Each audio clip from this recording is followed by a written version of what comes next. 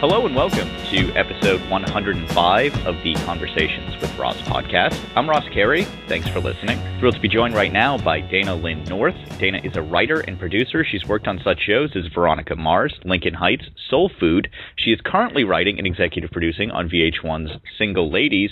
Dana, thanks so much for taking the time to join the podcast today. Thank you for having me. Dana, tell me what initially attracted you to writing in the first place. Oh, gosh.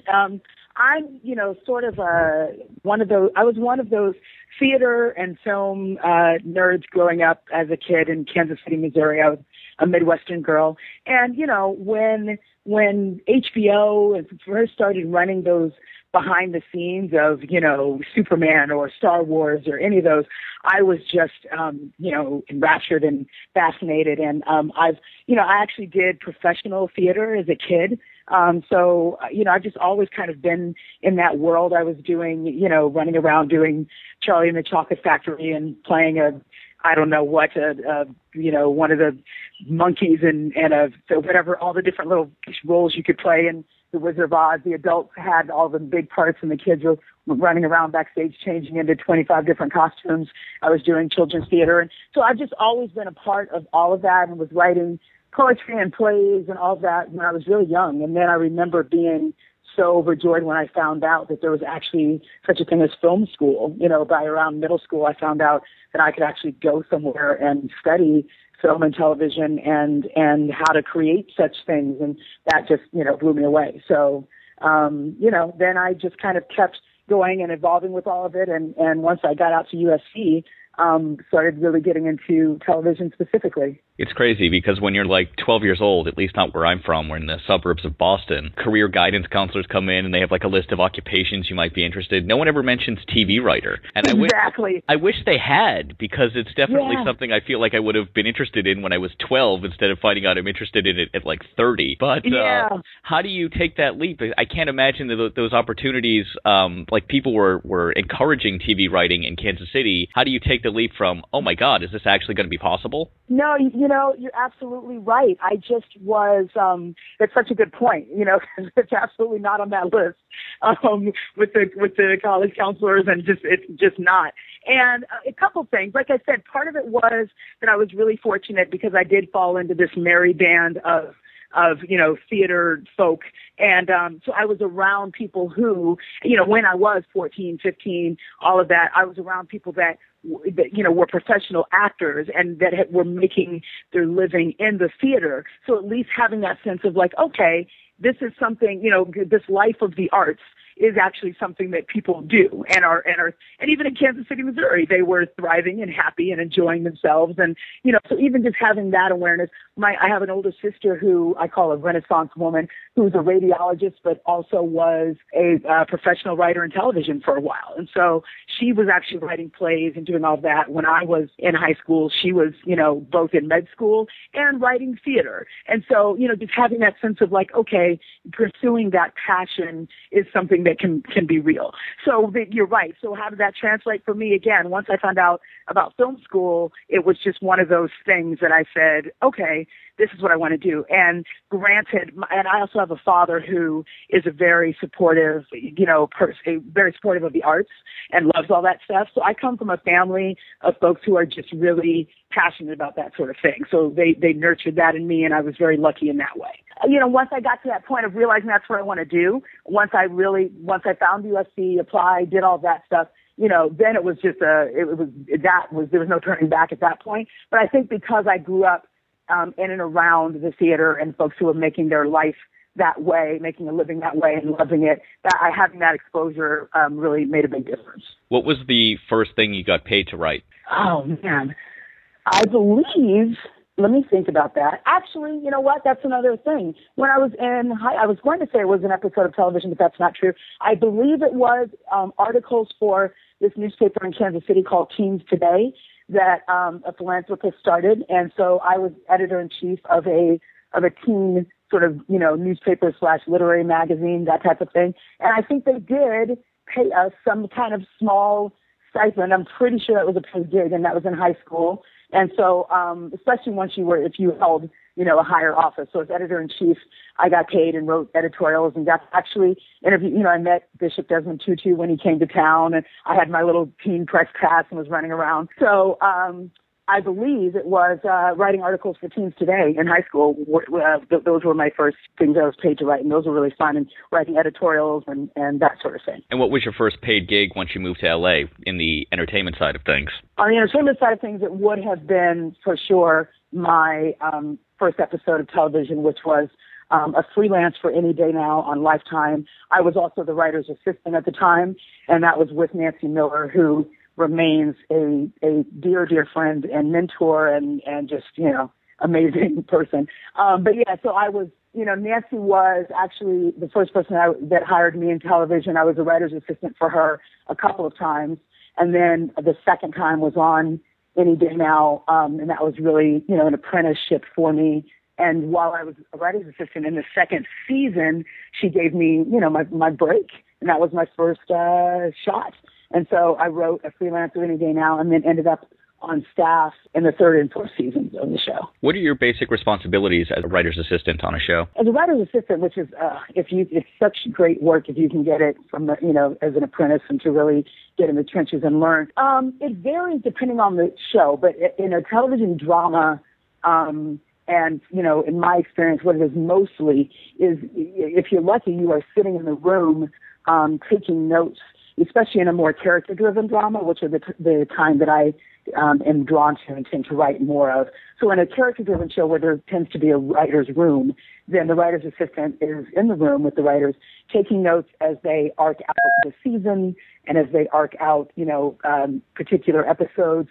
So, the writer's assistant is really there to help capture all of the key bits of gold that are going up on the board, and ideas that are being pitched and things, whatever needs to be sort of saved and recorded. So it starts off, at the beginning of the season, that may start off in terms of broad strokes, capturing, again, where we're going, what arcs are we building for this season for our main characters. Then, as we get that figured out, then it starts to break down into, so episode, 1 through however many we have, 1 through 22, 1 through 12, whatever that is.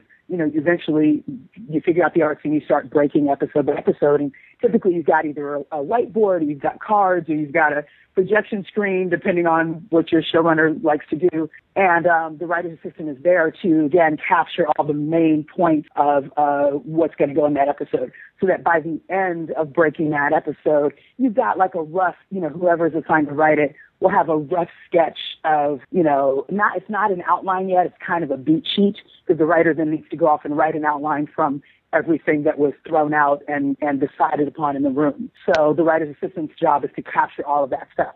And, there may be little great bits of dialogue that are thrown out in the process. There's a lot of 1-hour dramas now are, kind of jokey in the sense, they've got a humorous side to them. So if there are funny, bits of dialogue that are thrown out, if there's whatever, whether they're funny bits or just memorable things that are tossed out, it's a writer's assistant's job to capture as much of that stuff as they can and capture all the story beats in the proper order. So that stuff, that's the biggest part of the job. Then there's research on the side. We need to find out what's the proper way to steal diamonds, or what's if you wanted to poison a city's water supply, so often as a writer's assistant, you're hoping you don't get flagged by the government, because sometimes you're looking at weird stuff. And so research, contacting people if we need to get a consultant on the phone for something, all of just various things. And then, of course, somebody wants to diet Snapple. Hopefully there's a writer's PA that can help out the writer's assistant, because it's everything under the sun. But you are the general right hand to the, however many there are, the anywhere from 6 to 8 to 10 writers. You are their right hand, but the primary goal is capturing all that stuff. So a lot of times there may be a writer's PA who can help with all of the running around, because their main goal is capturing everything, all of the magic of the writer's room. I want to ask you about Veronica Mars. That was a show that I know you did some writing for on the first couple seasons of Veronica Mars. I want to ask you about joining a show that is just starting. Yeah, it's really fun. It's really fun. And it is unique, because then you're coming in, where somebody like Rob Thomas, our our fearless leader in that one and the creator of that show, who I'm really proud of them and so excited for the Veronica Mars movie that's coming out shortly. So in that situation, you have, someone like Rob or your creator will have written this great pilot, and, you've got that, and you've got whatever their vision is for the season, and particularly, especially with a show like that where there's maybe a mythology or an ongoing mystery that they've set up, like who murdered Lily and what's going on there. So, he'll lay out like, here's, this is what I see, and this is what's, we're working toward at the end of the season. So you've got your kind of big tent poles that you may know, but there's still a lot of stuff to fill in as you're working through the season. So it's really fun. It's fun because then you get to help fill in this world. You've got, especially with something like Veronica Mars, where Rob's, created such a fantastic world to play in terms of just the noir and Neptune and these great characters. And it was so specific, and Veronica had such a great voice, and there was all this great stuff that was already established in the pilot.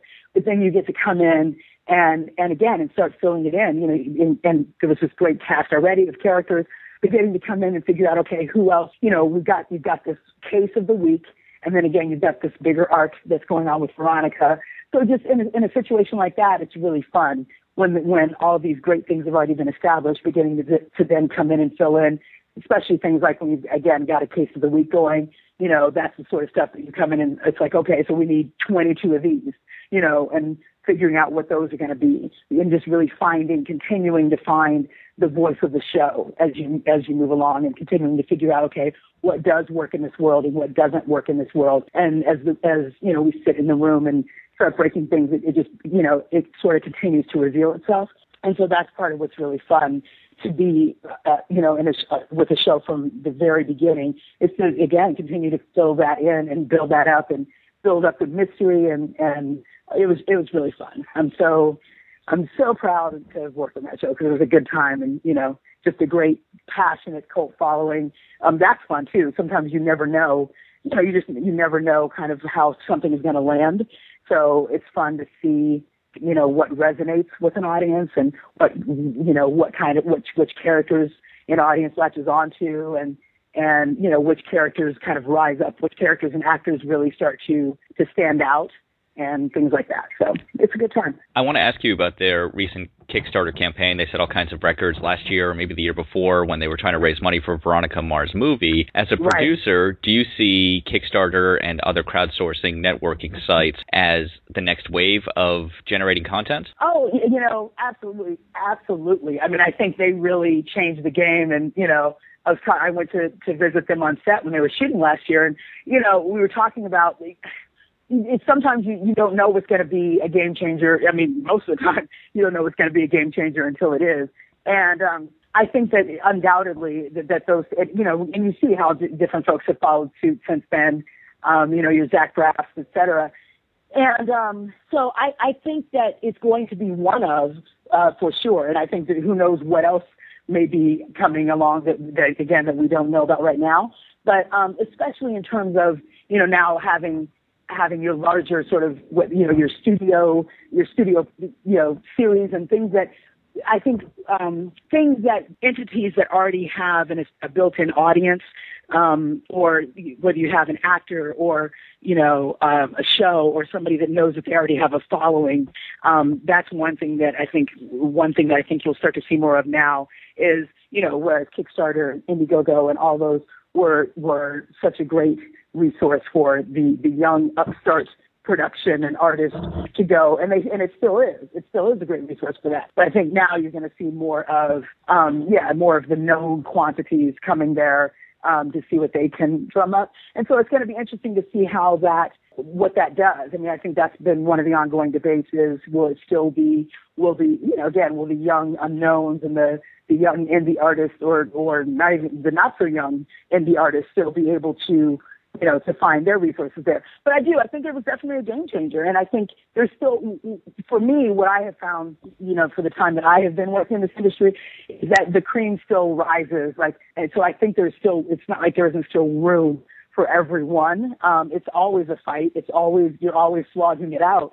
But I think, the good stuff tends to still rise wherever, whether it's at a Sundance or on Kickstarter or wherever, that, when people have a really clear voice and when someone is talented, they get discovered, I find. I mean, I really feel like that's been true just throughout time in this industry. And it may take a minute, but talent and perseverance, those two things together tend to produce results. Tell me what mistakes you see young writers make most often. Oh, wow. That's a great question.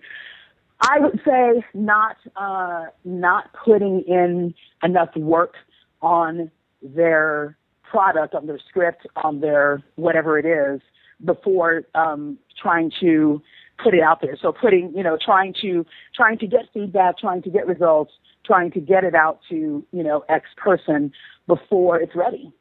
Just not recognizing, especially, with the younger writers, not recognizing the amount of work and the amount of rewriting that writing really is.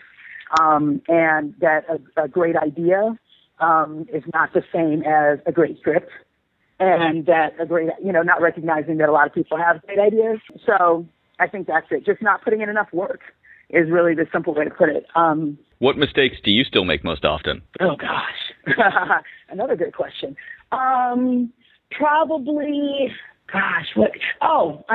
ignoring that little bitty voice in my head that is sometimes so faint about just whatever it might be, that I still have to give something to someone, and you always want to give something to, people to look at, but that, there'll be that little tiny voice in the back of my head about, it could be so tiny about a line or about a scene or whatever it is, and there's that voice that's saying either whatever it is that I think, and then I have to give it to someone else, and that person says that thing that I deep down knew but chose to ignore.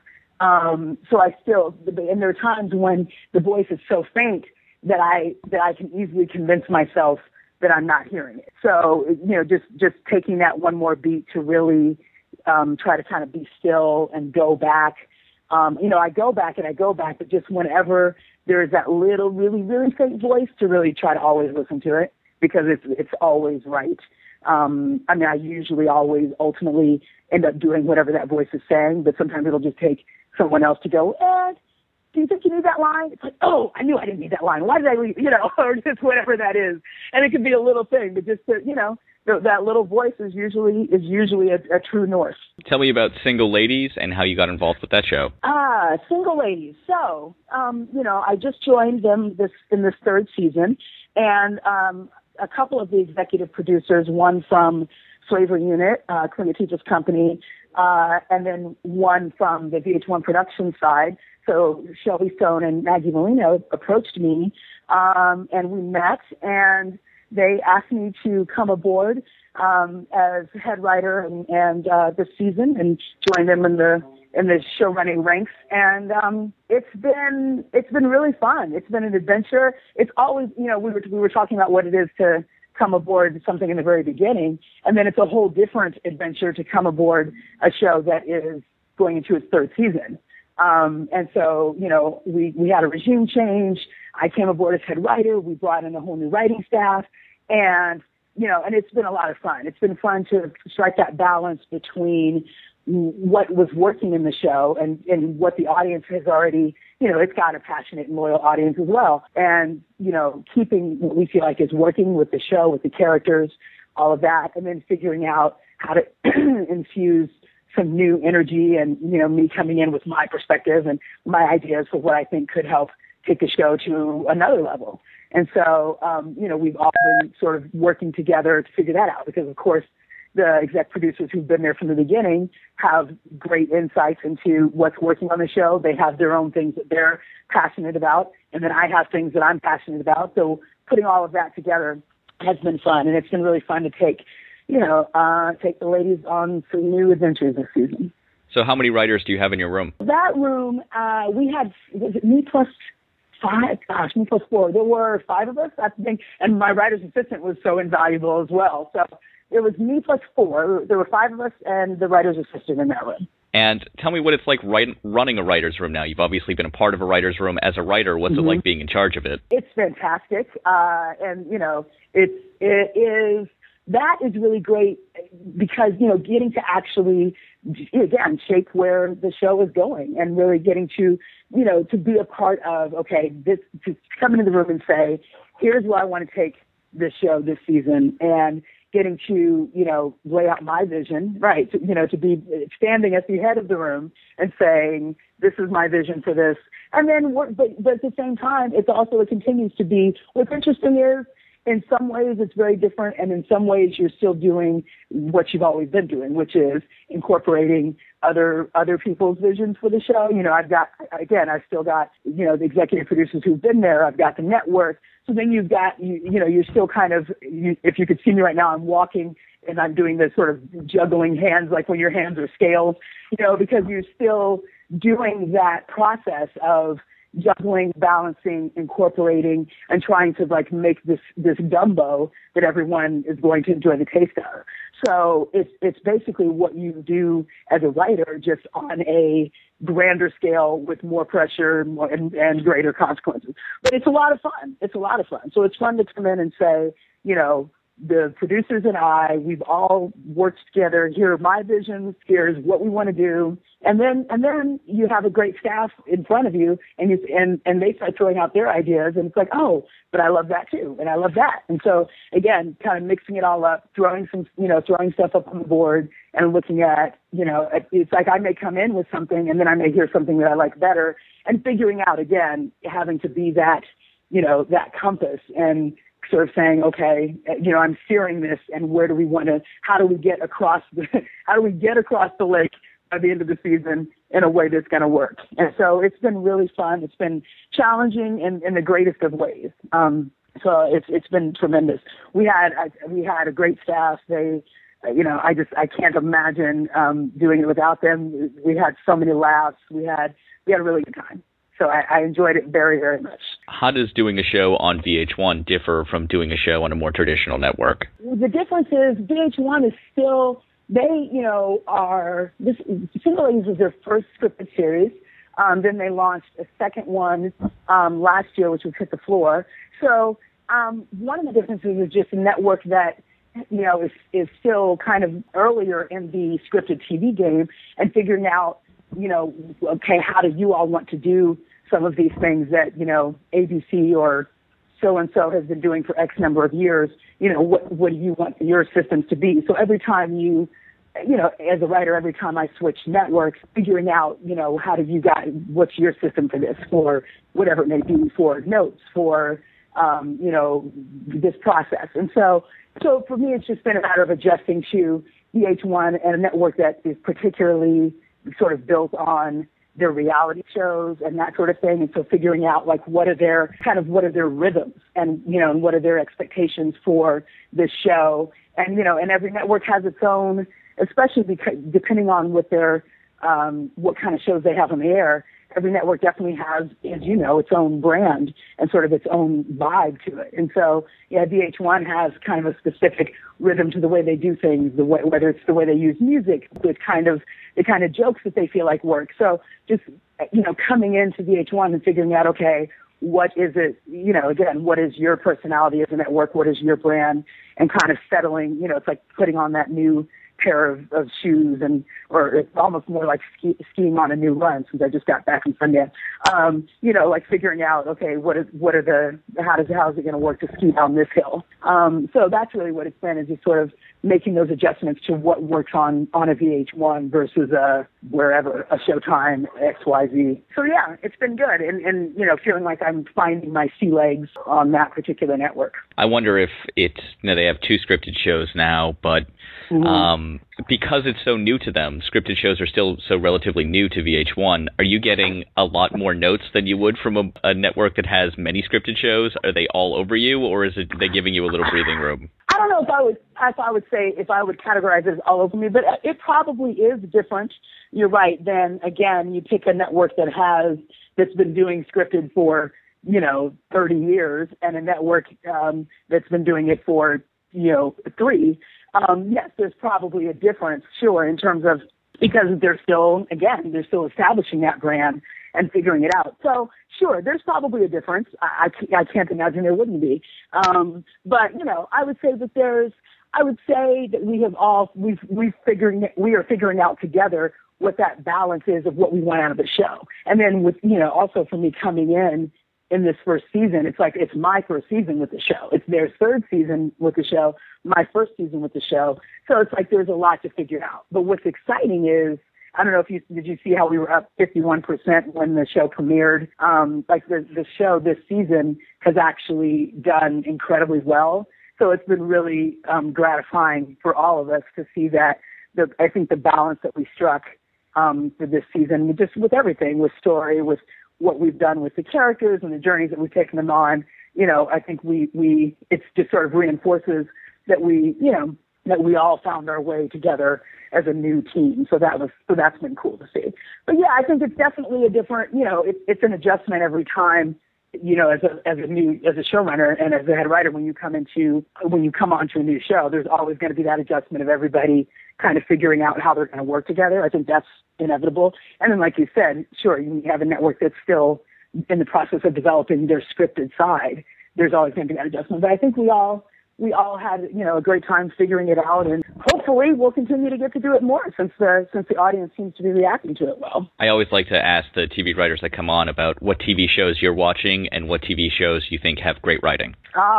Yes, good questions all. Let's see. I'm watching Scandal, like so many people are. I'm watching what I can't wait for it to come back. Orange is the New Black.